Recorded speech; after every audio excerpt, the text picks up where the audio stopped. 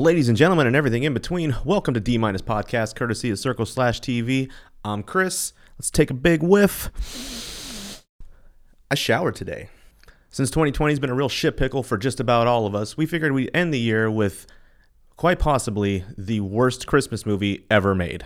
So this week, we are watching and discussing Last Ounce of Courage from 2012.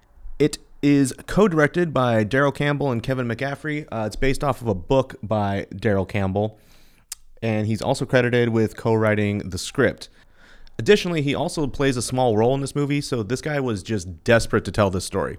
With the majority of us staying safe at home this holiday season, this movie does give you the same essence of having awkward family conversations around a Christmas dinner. It is available on YouTube for free, so please go and watch it and join us tomorrow while we put ourselves through a little Christmas hell. Feel free to watch our full episode tomorrow on YouTube at Circle/TV. Give us a subscribe. We'd greatly appreciate it. And if you want, you can just listen to us on Spotify and Apple Podcasts. Please also head over to Instagram and follow us at D-Minus Podcast as well as at Circle/TV.